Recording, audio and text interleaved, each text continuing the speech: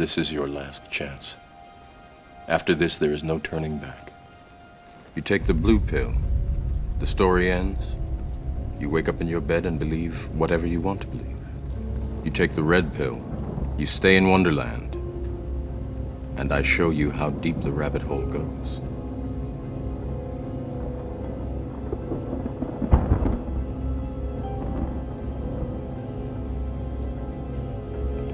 Remember, all I'm offering is the truth, nothing more.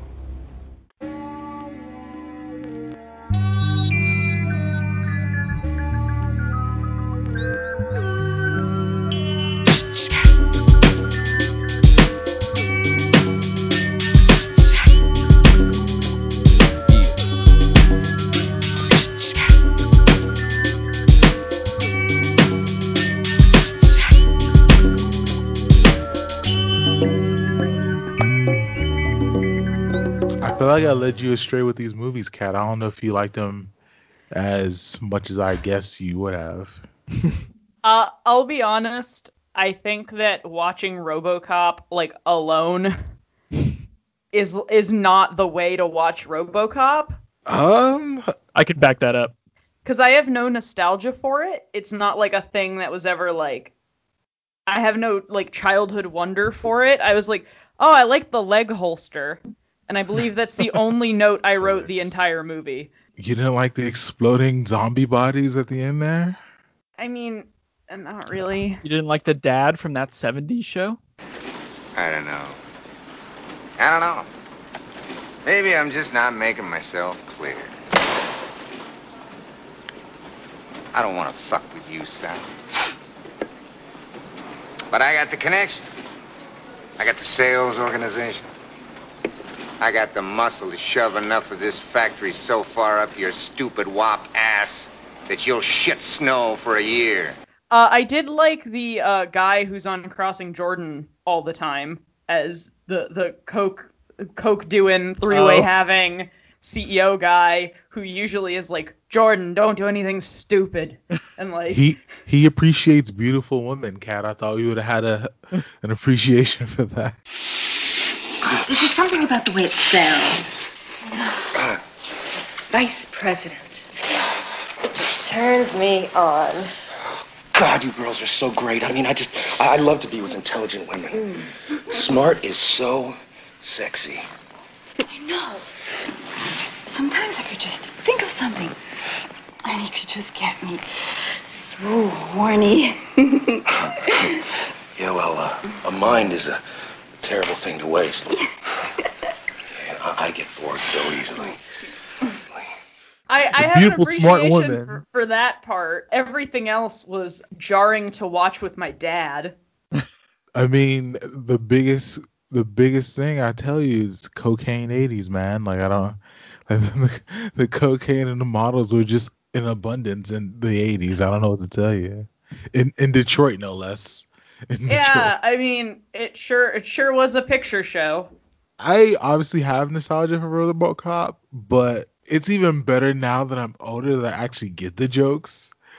I kind of enjoyed a lot of the like metatextual, like looking at the environment in which the film was made kind of aspects, and like the for sure commentary on like Reagan and like all this other stuff that like existed in there. And I was like, oh, okay, this is like I was enjoying that more than I was enjoying the movie. So what about the movie was off-putting? Well, I figured everything out about it about 5 seconds in.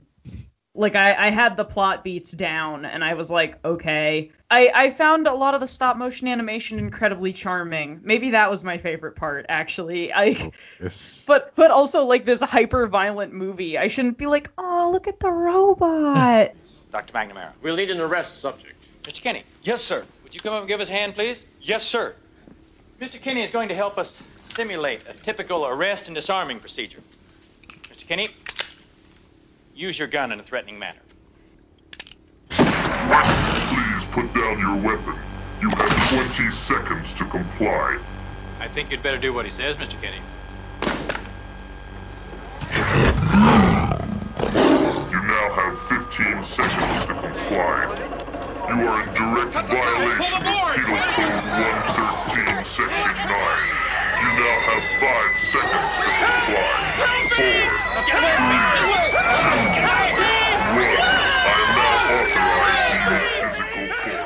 tripped. He can't get up. Aww. His 50 caliber looks so cute when it glows like that.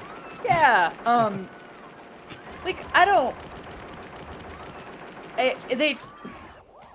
There were a lot of aspects of this movie that I enjoyed. First of all, I love a tight hour 40. Hilarious. But it was like ending, and I was like, oh man, we're like finally gonna get to see some of the like impact of this on the greater community, and like it's happening, and we're gonna like find out what this is really about. And then it would just hit us with the end title, and I was like, oh. I mean, it's that's over. That's why you gotta watch RoboCop 2. I think I'm Do good. you though? Do you have to watch RoboCop 2? Oh yes, you have to watch RoboCop 2. Yes. Perhaps in like a post-pandemic party setting, I feel like I could probably, in the same way that I could watch Batman and Robin 1,000 times at a rave, I could probably be convinced to like throw on RoboCop 2 and play a drinking game. RoboCop 2 is that's another beast for another day. He has to go looking for his wife and kids then, right? Like it has to be like. I mean, why would I want to spoil that? Why would I want to spoil that for you, Kat? RoboCop 2: The Search for Awa. I think that's what like the fourth Avatar movie is going to be called. That sounds right. I know Awa's in there. Like in my letterbox review for RoboCop, I said it's Ghost in the Shell meets 80s cocaine meets a slasher flick. Like that's all it is, and it's so great to me. I mean, you're not wrong, but like one of the other movies we watched in the pod was like Terminator 2: Judgment Day, and I would rather watch that 100 times before I watch RoboCop again. Or Starship Troopers, which continues to be my real Verhoeven banger after watching this one again. I was like, man, I really like Starship Troopers a lot. Yeah, I had a couple friends that were like, I think Starship Troopers is your movie from his like filmography. You should probably watch that one. It's really fun. I like Starship Troopers a whole lot. I did really like all the casting in this, except I had some like, this might have been a writing problem, not a casting problem, but I did love that the one female cop had the same personality as Smurfette, which is to say girl. Wow. Did you want more from her? Well, I just felt like they were like, oh, we need someone to be the heart and soul of like the movie. Do we have any broads? Like, can we sprinkle a dame into this here picture, but also somehow portray her caring as like a nuisance? Where she's like, what's your name? And everyone just starts yelling at her.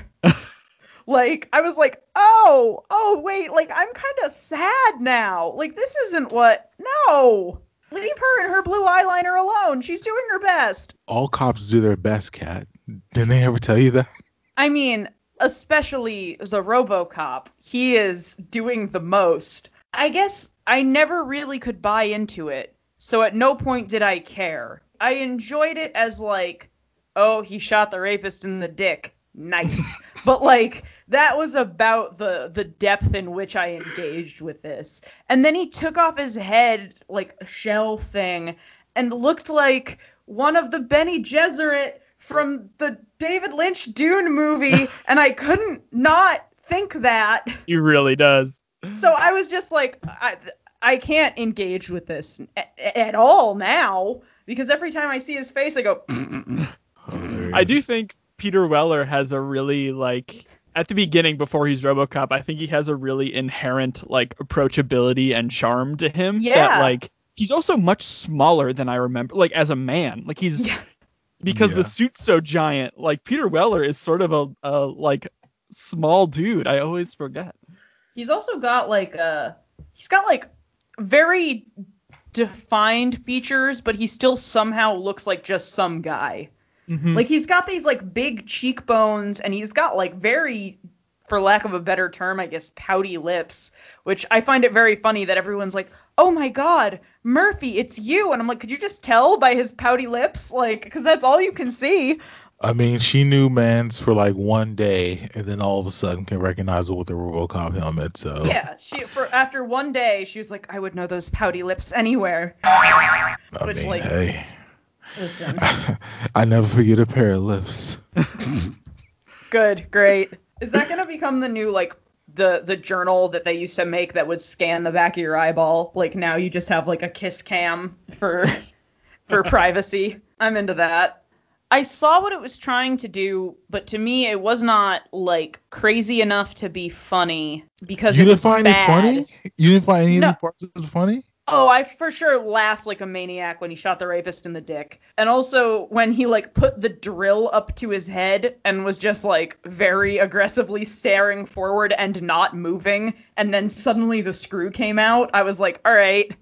But like not enough to justify the rest of it.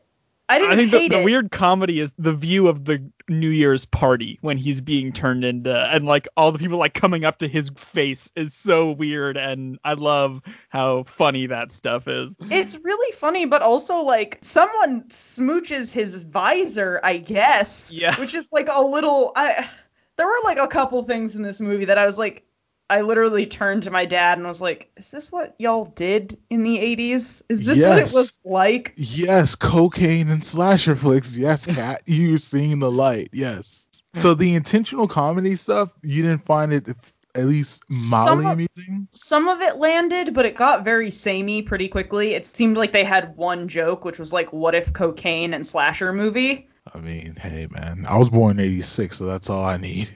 But like, that's all I need. I know I said this about like Groundhog Day before when you were talking about Palm Springs, but like as someone who's grown up in a like post RoboCop world where I've seen this stuff done differently or with a little bit more like intentionality or a little more tongue in cheek or more of a take, I think that just watching The Source from the beginning didn't super land for me.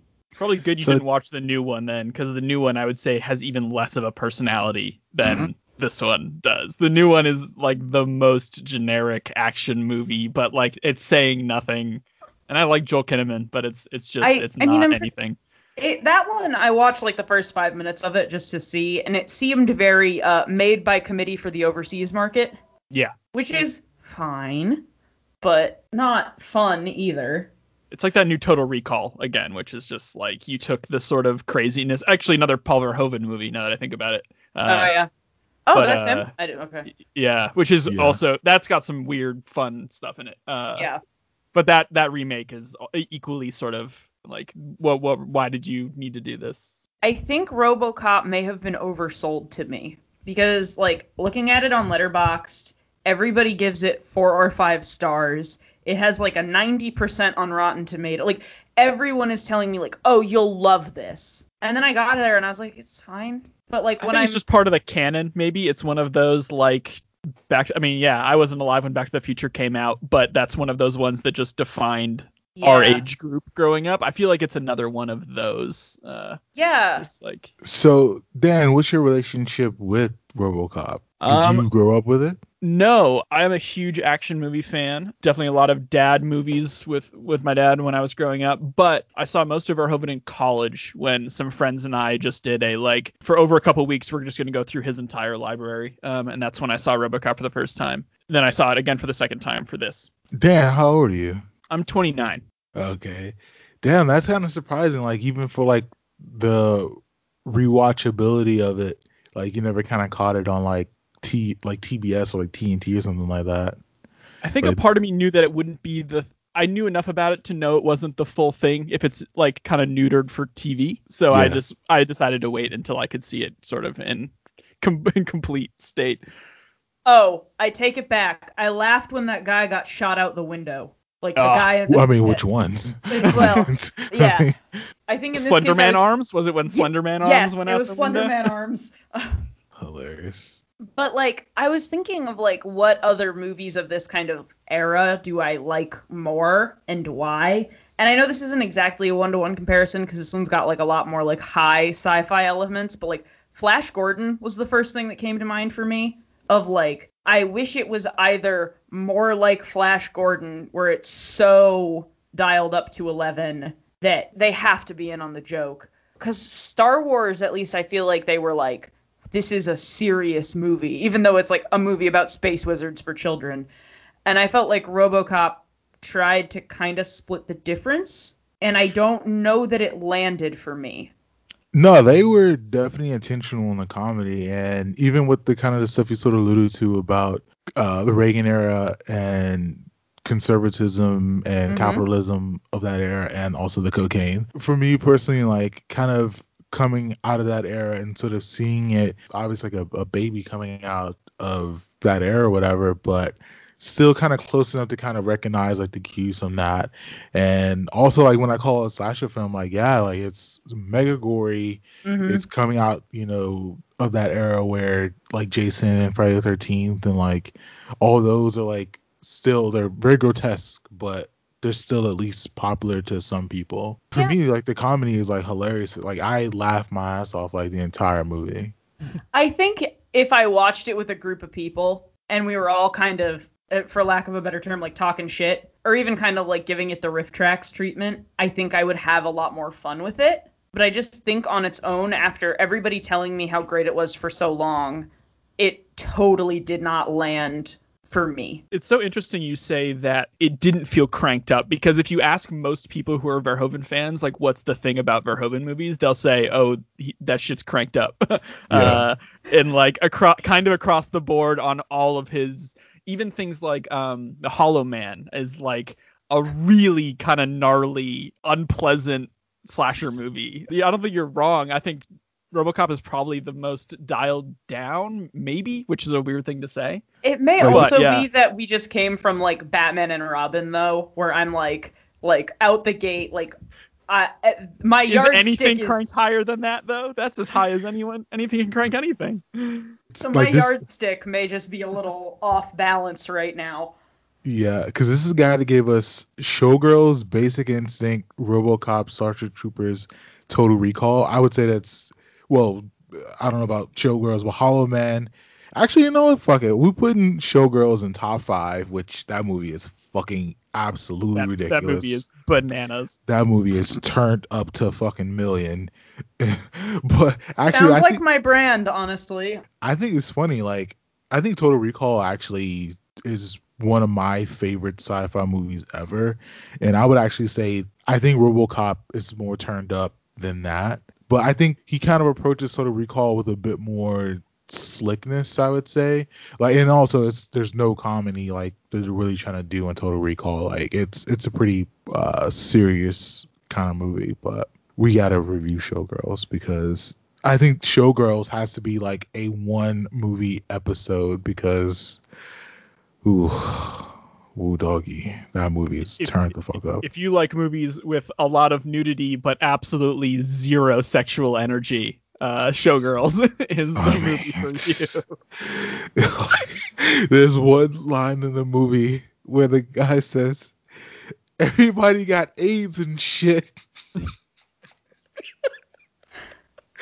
It's really funny because Showgirls has the widest like range of ratings from my friends on Letterboxd. There are like a lot of 4 and 5 stars, and then there's a ton of half stars, and there's like no in between. If you look at the Letterboxd even scale, it's probably the most balanced movie.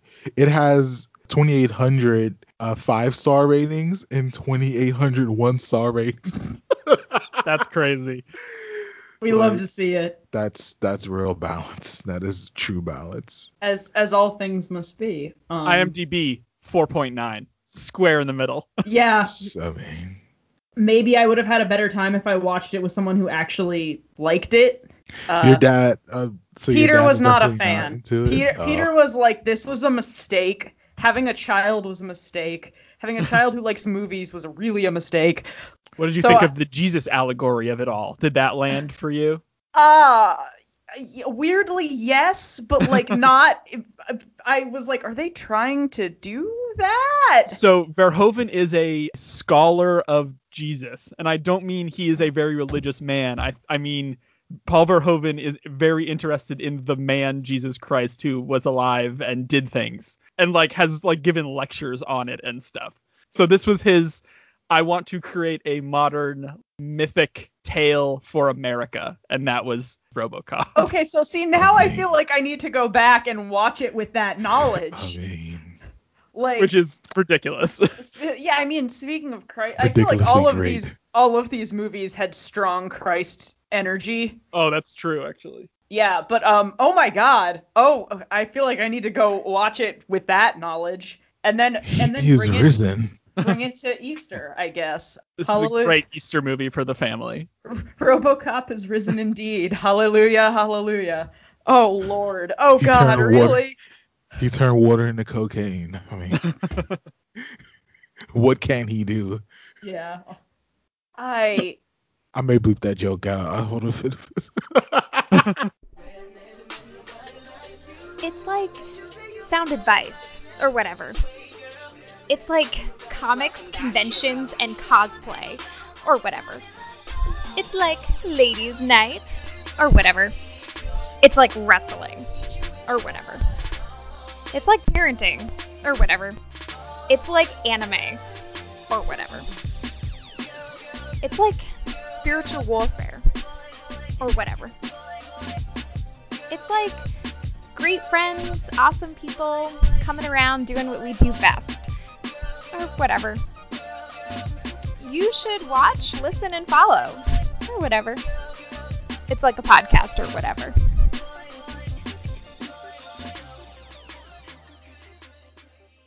Speaking of white sabers, The Matrix. Oh my God.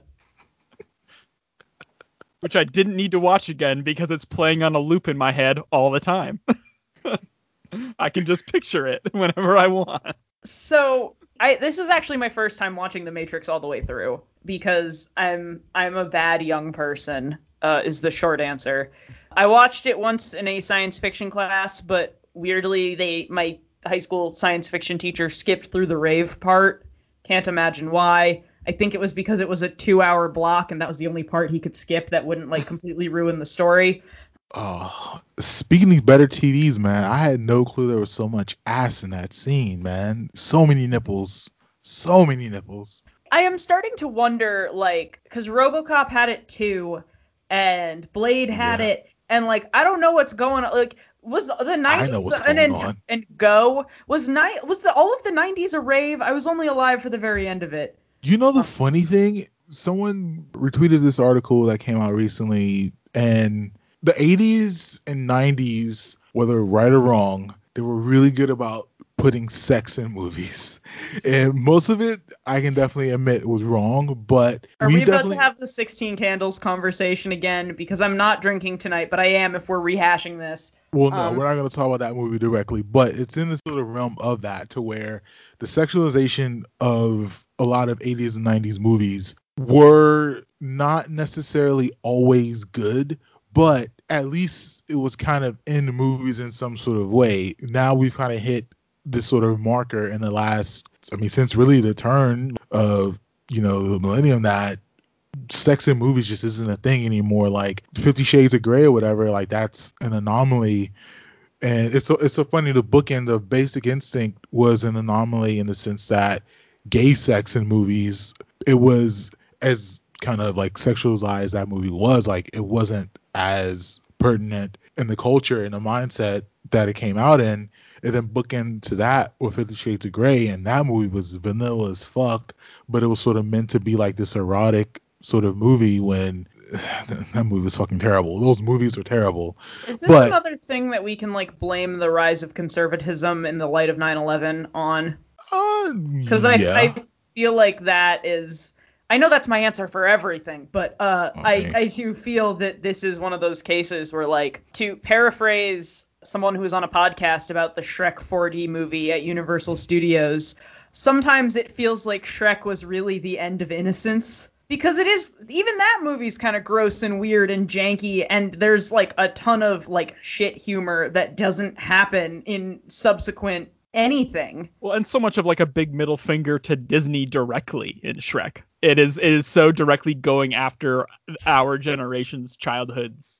Oh, Jeffrey Katzenberg, like, I have some strong feelings about you, my guy, but I sort of feel for you, Kat, that like you're entering these movies that you haven't seen before that have like this decades and like genre redefining legacy after them. Like I don't know how I would go back and watch The Matrix for the first time today without having the context of what The Matrix is. Like, that feels... I don't envy that position for you to, like, come to The Matrix in 2021 and go, like, let's see what this is about after it changed action movies for 20 years. That's hard. Like, even the color filters right away, I was like, oh, it's green, it's not real. Oh, it's blue, it's real. Like, I was like, how do I know that? And the answer is, like, it's just a thing now. It's ingrained in you, in the cultural consciousness. And it's funny talking about even thinking about how the directors and they've transitioned. When these movies were pop culture, that wasn't even in the conversation. Like, no one even knew that at all. Mm-hmm. And now, like, it's a thing. And now it's funny. I don't know if this is bad or good, but it's like knowing that the transition now and then looking at The Matrix again and then that one scene, it's like, okay, makes sense. Well, the other thing is just, like, it takes a lot of the tropes that we've seen in other movies. So, like I mentioned, even, like, the Blade kind of stuff. But then adds this, like, gloss of, like, it's not real and what's real actually kind of sucks. And, like, I think that Keanu Reeves gives kind of an immaculate performance because he really is, like, embodying these kind of, like, for lack of a better term, like, Taoist principles of, like, be the board and absorb everything that you can. There is no spoon. So, like, by the end, really the only thing that's changed about him at all is he has, like, 3% more confidence than he did. And really, that's kind of nice because when I find out there is a Matrix sequel, I'm like, oh man, is he going to get, like, a little more confidence now?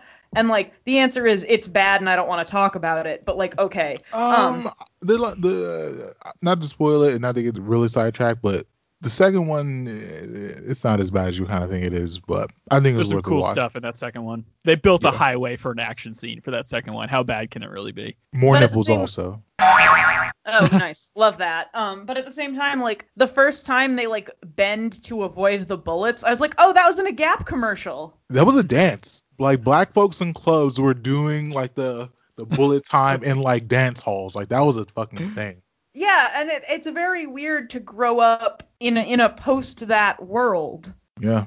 But at the same time, I feel like I don't mean to be rude to RoboCop because RoboCop's doing its thing, but, like, I felt like this movie had a lot more, like, deliberate layers on layers on layers on layers. And, like, RoboCop had, like, 3 layers, and this one's like, here's our 90,000 page book about all the subtext we tried to weave in here. Yeah, but that's the kind of the thing and the difference between Matrix and RoboCop. RoboCop, other than kind of the subtle jabs at what 80s life sort of was, like, they don't really care about subtext. It's really about the joke and the gore.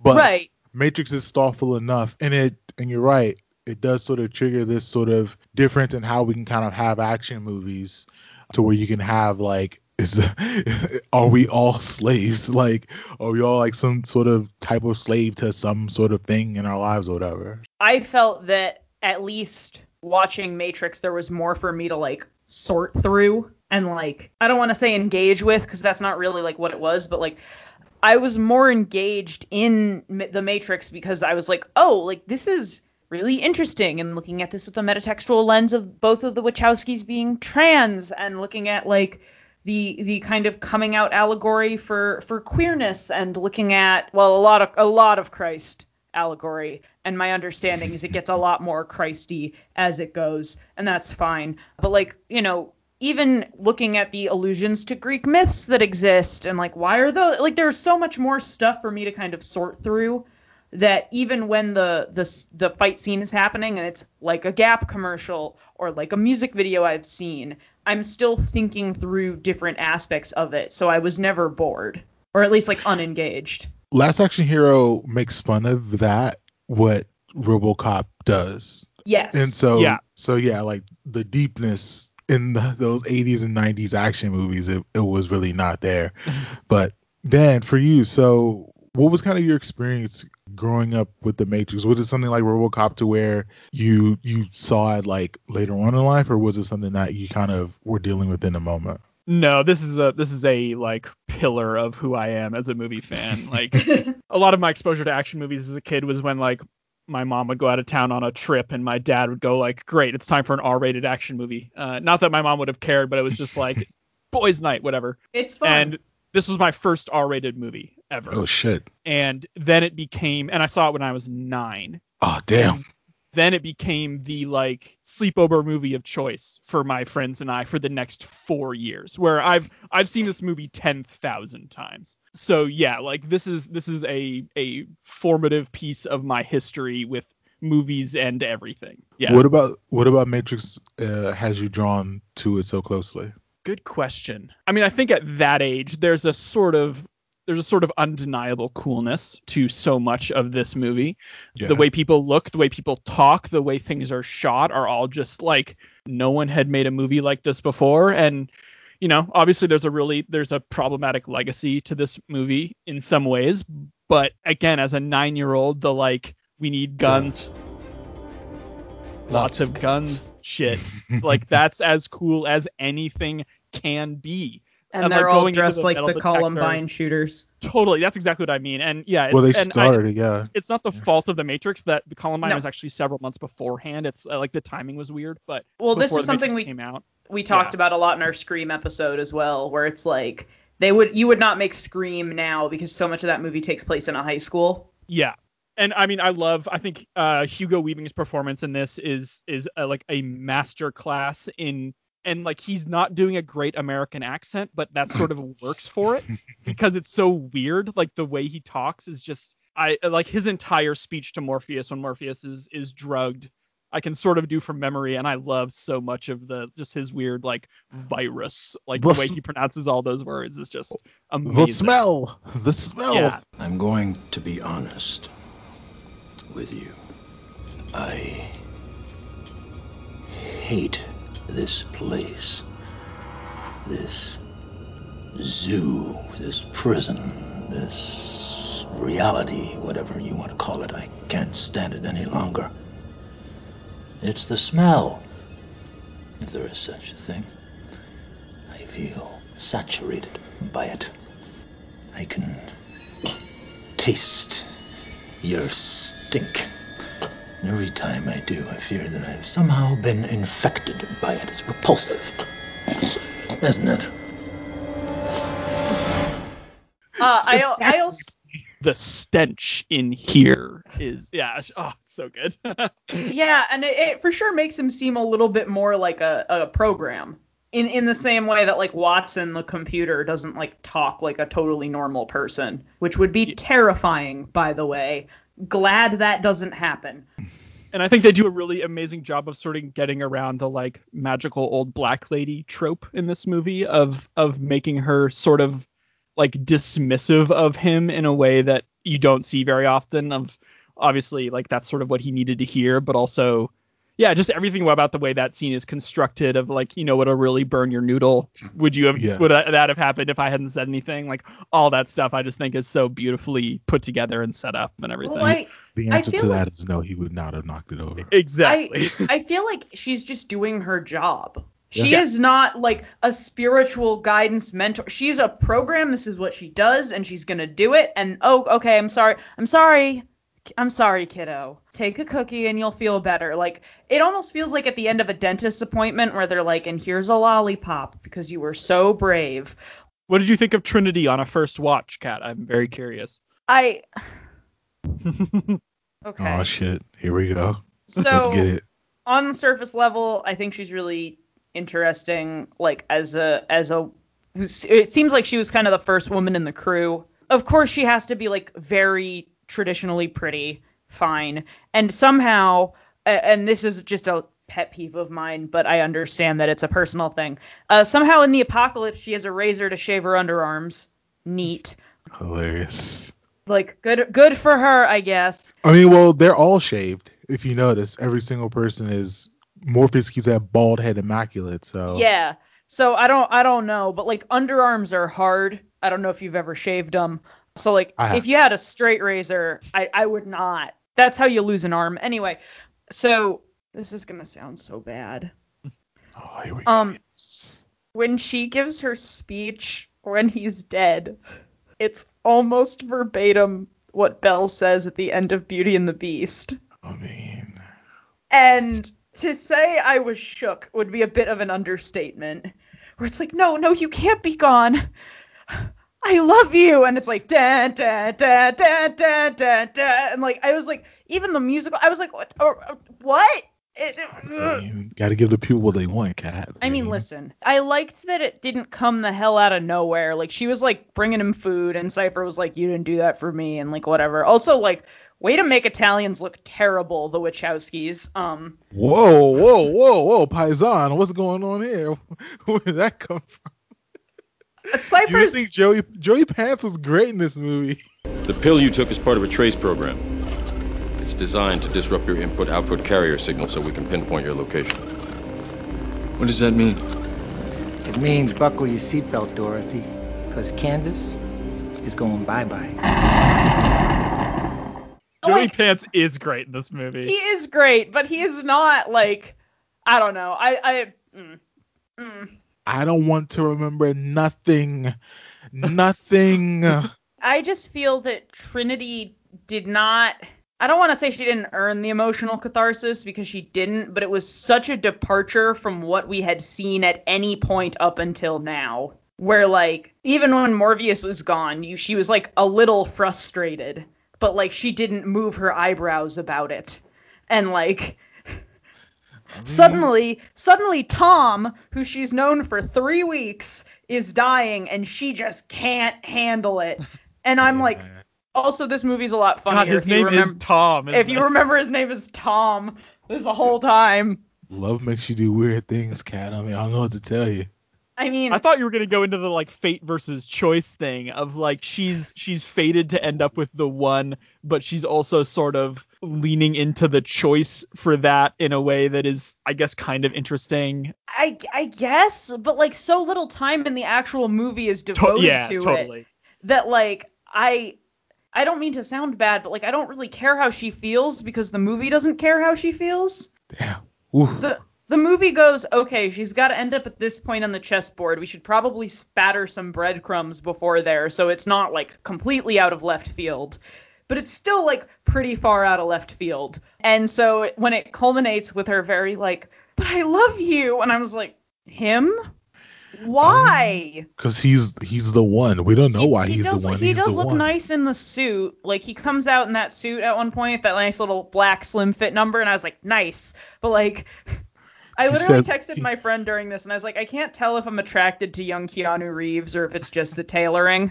And, like, I stand by that. I can't tell. Is this the movie he's looked the best in?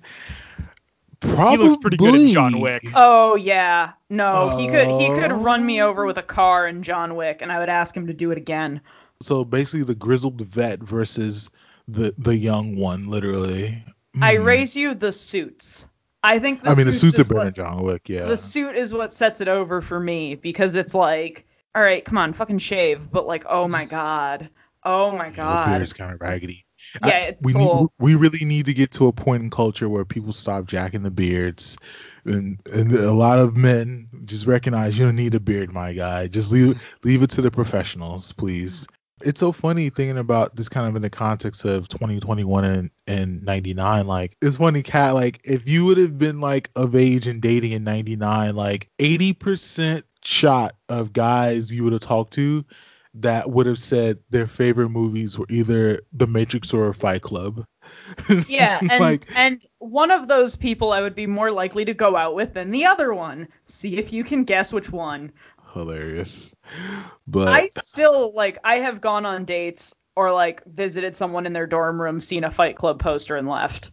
Unless you can talk to me intelligently about the queer subtext, and you can't. If you're in a college dorm room and you have one piece of furniture and it's a Fight Club poster, you can't. The psychology behind college posters is really funny. Like, if you really think about it, like, girls that have, like, Audrey Hepburn posters on their walls. Like, guys with Fight Club posters on their walls. And dudes have just like Scarface, and it's like dudes have all these posters of movies they're fundamentally misunderstanding with anti-heroes that everyone should go like, oh, that person is a monster. I shouldn't put them on my wall. And then those are all Boondock Saints is the other one that I'm sure is next on your list. Pulp Fiction is also one where I'm like, which I like way less than most people, but yeah. I hope that, and I think it probably did, like The Matrix, allow more people to think complexly about their movies.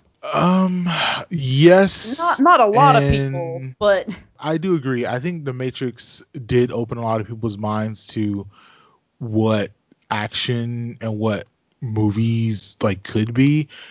And a lot of people kind of on the verge of like the Fight Club joke that I made, but kind of along those lines, like I think a lot of people, for Fight Club in particular, not necessarily Matrix, but Fight Club in particular, really did have a misunderstanding of that movie. But I just think it was sort of this era to where at least movies of pop culture, they could be these other things. It could be something a bit deeper than, just, dodging bullets and helicopters crashing on the side of buildings. Yeah.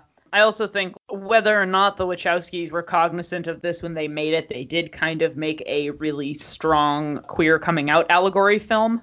There are characters that change gender appearance between the real world and the Matrix, and it's never called out.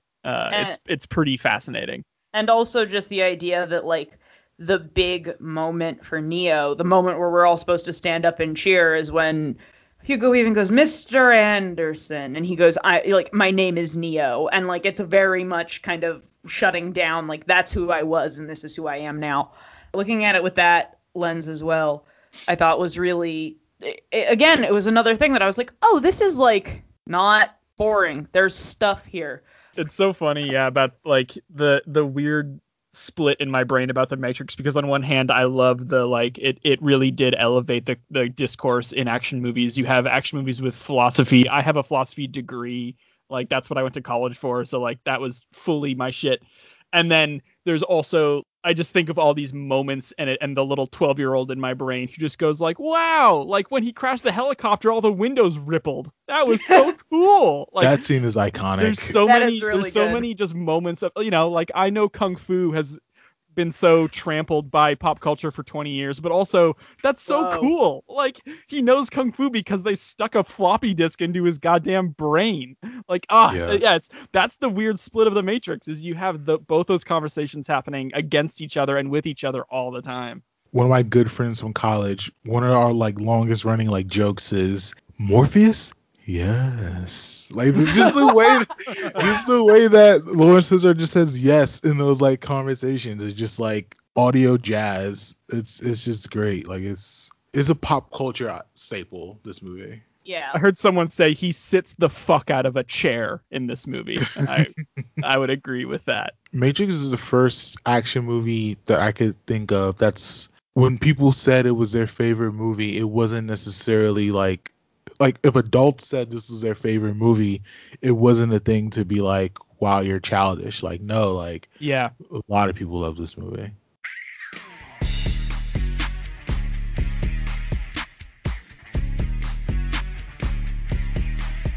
Hey, what's up, everybody? WWE Hall of Famer, The Godfather here.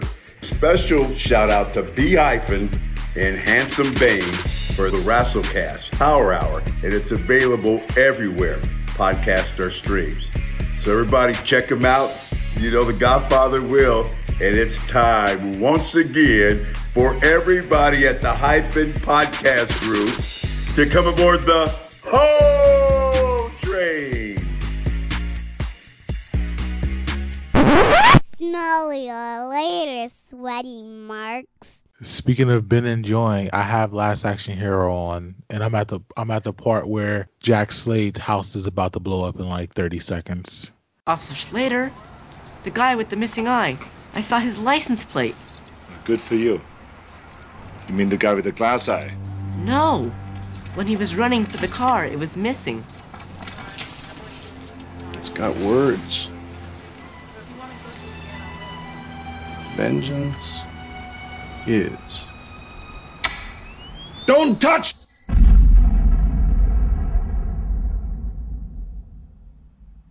I'm really interested to hear Kat on this one, because this is definitely a movie that I literally grew up on. Like, I always loved this movie. When I was a kid, though, I really didn't get the meta-ness of the movie. it was just a fun ass ride. But watching it as an adult and how basically Arnold, who's someone who built 80s and 90s action movies, completely shitted on those movies with this one movie. It's spectacular to me. But Kat, what do you think about Last Action Hero? Oh, I thought it fucking slapped. I had a great time. First of all, I watched it with a group of friends on like one of those weird chat apps so we could all talk about it while it was happening, which was 150% the right way to watch it. It took all the things that I love about actual campy action movies and did it really well while also being kind of sarcastic about it. I don't know if anybody noticed that the bad guy's swimming pool is a recreation of the Venice canalways, complete with bridges. Yes. Oh, yes. And, like, that made me laugh for, like, a long time. Like, even one of the people in our chat at the part at the Tar Pits was like, oh, yeah, I forgot, like, every action movie in California, like, wound up in the, like, tar pits at some point. It's so clever and well done without ever being boring, but also it's clear that their criticism is based in like love of the source material. And I don't want to say like a desire for it to be better because that's not what it is exactly, but like acknowledgement that these tropes are tropes and like that sometimes they are annoying and also sometimes things are just better when they're not explained too much. I just think it went over people's heads when it came out though. The reviews for it, like at the time, it's definitely kind of dismissive in the sense, and especially like coming from, I can kind of see from the perspective of Arnold is someone who has like a shitload of action movies before this that were doing all these kind of these things that the movie is sort of pointing out and making fun of,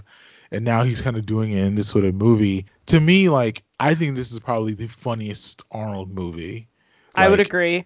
He fucking goes for it, and the thing you're like saying as far as like everyone sort of in it and buying in, like everyone has complete buy-in, and I feel like that buy-in on the front end is paid off when he gets into New York, to where the stark difference of this fake Hollywood movie and then what their quote unquote reality was of New York at the time it's so stark that it feels worth it. Like the movie is a bit long, I definitely kind of admit to that, but it just feels like you build it up so well, and then you get to New York to where he shoots a taxi trunk and he's surprised the car didn't get engulfed in flames.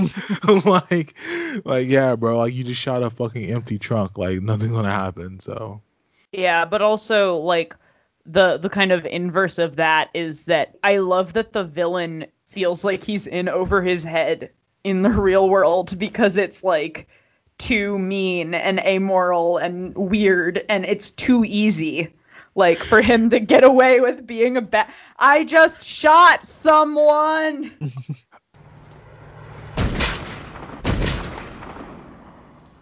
Hello? I've just shot somebody. I did it on purpose.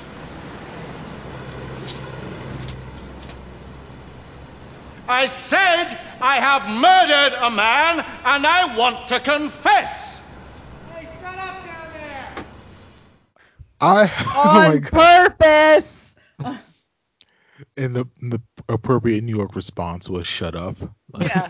I guess that role was earmarked for Alan Rickman, who said "fuck no," and so the actor who played him wore a shirt that said "Budget Alan Rickman" on set. Nice. And I'm not saying I need that.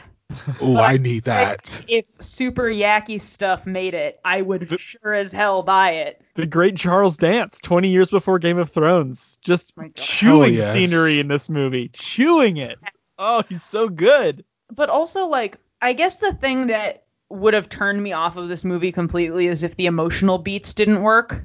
Yeah. And, like, I almost hesitate to bring this up, but my big problem with Jingle All the Way was that none of the emotional beats landed. It's a classic, Kat. It's bad, and it's an incredibly cynical take on its own genre, whereas this is it is making fun of its own genre, but it's kind of optimistic about it. Kat. The emotional beats land. Kat, I just want you to put those cookies down. Listen, Howard, Anyway, the thing that struck me about this movie and caught me off guard in the midst of everything that was happening was how sincere it was. Yeah. And, like, first of all, he and the mom definitely fucked, right? Like, I mean, like, add some boings, let's go. I like that he was like, it was nice to just talk, and like literally, no, come on now. That shit was so funny. Come on now. It's funnier as an adult. I just talked. It was nice. What are you, Holden Caulfield? You call a call girl and then just cry? No, come on, get out of here. Jack Slater is not talking to. He's not having like intimate conversations about souls and the universe with anyone in these movies. Like, or like his now basically adopted son's education. Like, nope, nuh-uh.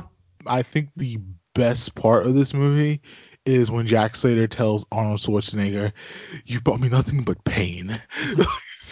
So meta, so great. I still can't believe that man became governor of California. Like, I think about that sometimes, and I'm like, wow. Because at the beginning of the movie, they're like, do you really expect me to believe that Tina Turner is the mayor of L.A.? And I was like, do you really expect me to believe that Arnold Schwarzenegger is governor of California? I completely forgot they had her in for like 4 seconds in this movie. I totally forgot that. It was so great seeing her. And that's like the thing that I love about it is like there's a lot of like weird action movie roles where people only pop up in one scene and then it's over. And like this movie clearly knew that and loved that, and like the admiration for action movies is kind of palpable. Yeah. I mean, it's Arnold, so yeah. Also, like, oh my god, I would both kill and die for Danny DeVito cat. Hilarious. So good. First of all, I'm a sucker for any pastiche on McGruff the Crime Dog, which that for sure is. I'm also a sucker for any Who Framed Roger Rabbit pastiche, which that also for sure is. The Sharon Stone cameo. Basic Instinct, oh my god. Time's a flat circle. Like, god damn. Oof. So I'd never seen this before, and it was a like major blind spot in my action movie fandom, and I was very embarrassed. So I was glad to see it. And yeah, 100% agreed. This thing is so much fun. I didn't know about Alan Rickman cat. That's crazy because this is the same director as Die Hard. So he he worked with Rickman and made the seminal like early 90s action movie, late 80s, early 90s, and then went on to do this like love letter to action movies. The other thing I'll just mention, the kid walks up to the line of being an annoying kid actor and then never crosses it the entire movie. But he's like, his toes are on that line the whole time. And it's a crazy balance that he never becomes annoying. He's always just like, oh, this kid just like knows movies. He's a fan of movies, but he's not an obnoxious dickhead about it. But that was you. You were in that movie. You were in a movie? Yes. It was called The Girl of My Dreams. It starred you. As a matter of fact, we had this very romantic scene together. What's the phone number of the store? 555-2310. Okay, what's your home number? That's okay. You can give it to him. I'm a police officer. 555-3812. Amazing. I'm willing to bet that everyone has a 555 number. So? So?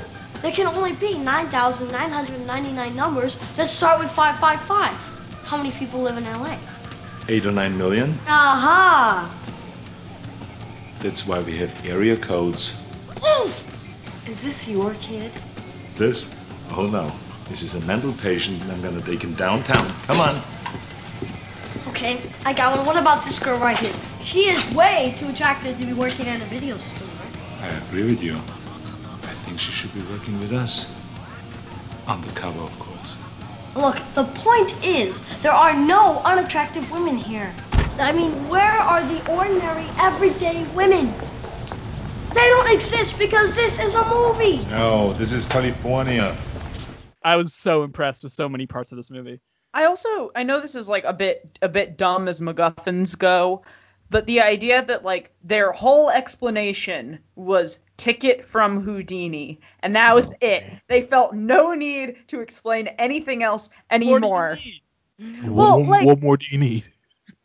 I was thinking about this in the context of like other MacGuffins. Every action, like I'll say superhero action MacGuffin has to have like it has to be burdened with this glorious purpose and all of this plot. And this guy's just like, yeah, it's a ticket from Houdini, and I'm kind of a wimp, so I never used it. Do you want it? do you want to go hang out with the person you've conflated with your dead father? Yeah. Oh, shit. Who also conveniently has a dead son that would be your age. And that's initially why he's so resistant to their connection. Everything about this movie is wild and over the top, and it shouldn't land so well. Like, he has the Charlie Brown closet where he opens the sliding door and it's all the same shirts, all the same jackets, all the same shoes. And there's always a guy in there that he has to shoot when he gets home. Every time. There's always a guy in there. I'm thinking about Alan Rickman. I'm actually kind of glad that he passed on this. Well, I'm glad he passed on it, but I do think just of the time, like, I don't think people really saw the vision, man. Like, Arnold's career total, like, not necessarily, like, obviously he's not a fucking Brando, but, like, if you were, like, of the 90s, Arnold legit had, like, top 3 career, like, actor of, like, that time. Like, he's just mega famous. And then especially coming off like Terminator 2, it's just one of those things to where maybe Rickman just didn't want like that kind of overexposure, or maybe he just didn't want to be categorized as just like a action bad guy or whatever. But man, they really stuck the land with this fucking movie, man. I really love this movie a lot. I think my only real issue with it is that like the last 20 minutes becomes really unfocused, and like I don't need the serial killer from the beginning back again to make this like make it an effective ending. Yeah. And that's not like a giant problem, but it's just like it has that like one or two too many endings issue that some movies have. But as a minor, get a little Return of the King E. Yeah. Yeah. I feel like this is a movie where a couple of the action scenes, especially, like, I could have just a little bit taken out of them and we probably wouldn't notice or care. But we definitely need to see the corpse going off the side of the hotel. Like, that listen, if we haven't established that me watching people get thrown off of buildings is my jam this week, apparently. Clearly y'all have not been paying attention. I would also just like to say, to kind of piggyback on the Arnold thing, though, like, I said this last week as well, so I apologize, those of you who listen to every episode, but like, he knows exactly what he can do, and I think that makes it a lot better for him to pick or easier. I don't know, like, I don't live in his brain, but like, he knows exactly what he can do, so he knows exactly what parts he can really excel at. Yeah. And excels at them.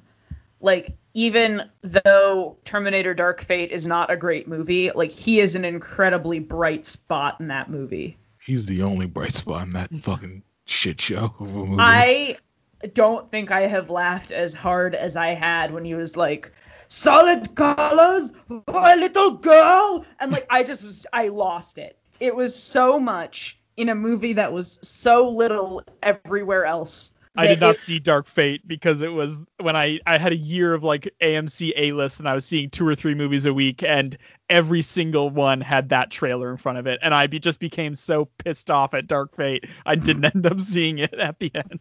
So I was doing freelance film criticism at the time, so I was also seeing 2 to 3 movies a week. Party. And that was the first Terminator movie I saw that wasn't Terminator 2 3D at Universal Studios.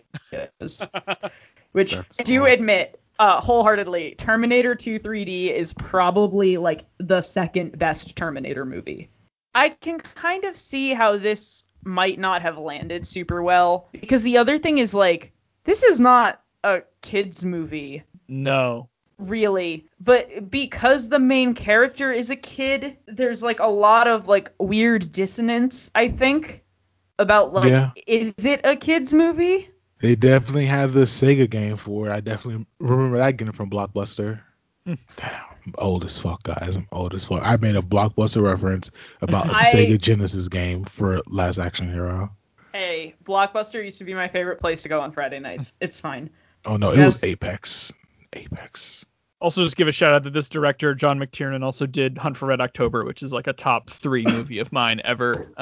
And oh, shit. I'm just did I The Hunt for Red love October. John McTiernan and Rollerball. John McTiernan has had a rad career, and then he went to prison for tax stuff. I mean, what Wesley did too. As long as it's we just pass. tax stuff, we can deal with just tax stuff. He's apparently a very nice man on set, so that's the word about John McTiernan, which is a relief. Dan, have you watched Crimson Tide? I have watched Crimson Tide, yeah. Crimson Tide or Red October? Red October. Oh, that was the wrong answer. I just thought Red October is like an action movie with no action, and it's like everyone is just acting their butts off in that movie. I love Hunt for Red October. It's just smart people doing smart stuff, which is a real sweet spot genre for me. I kind of love this guy's career. He also he directed Predator? Oh yeah. Yo, he had hits with Arnold like that. He had hits, and then he had hits with Arnold. So and Die Hard, yeah. He defined a lot of the 80s action movie landscape.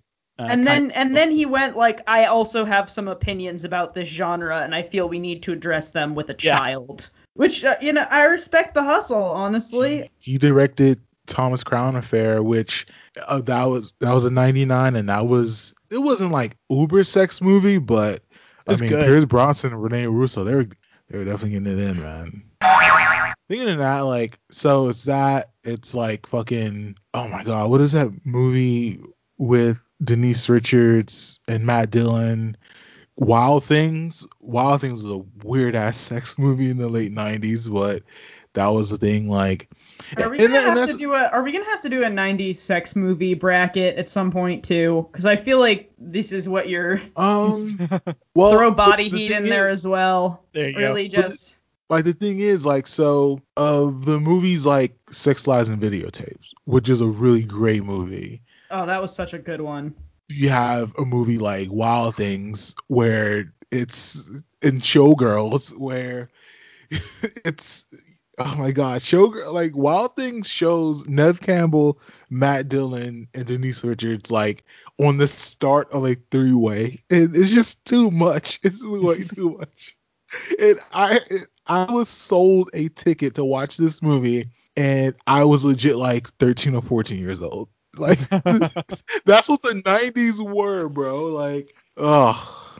Also, it's crazy that Last Action Hero holds up so well when there's scenes of characters saying, like, why do you think there are no ugly women here?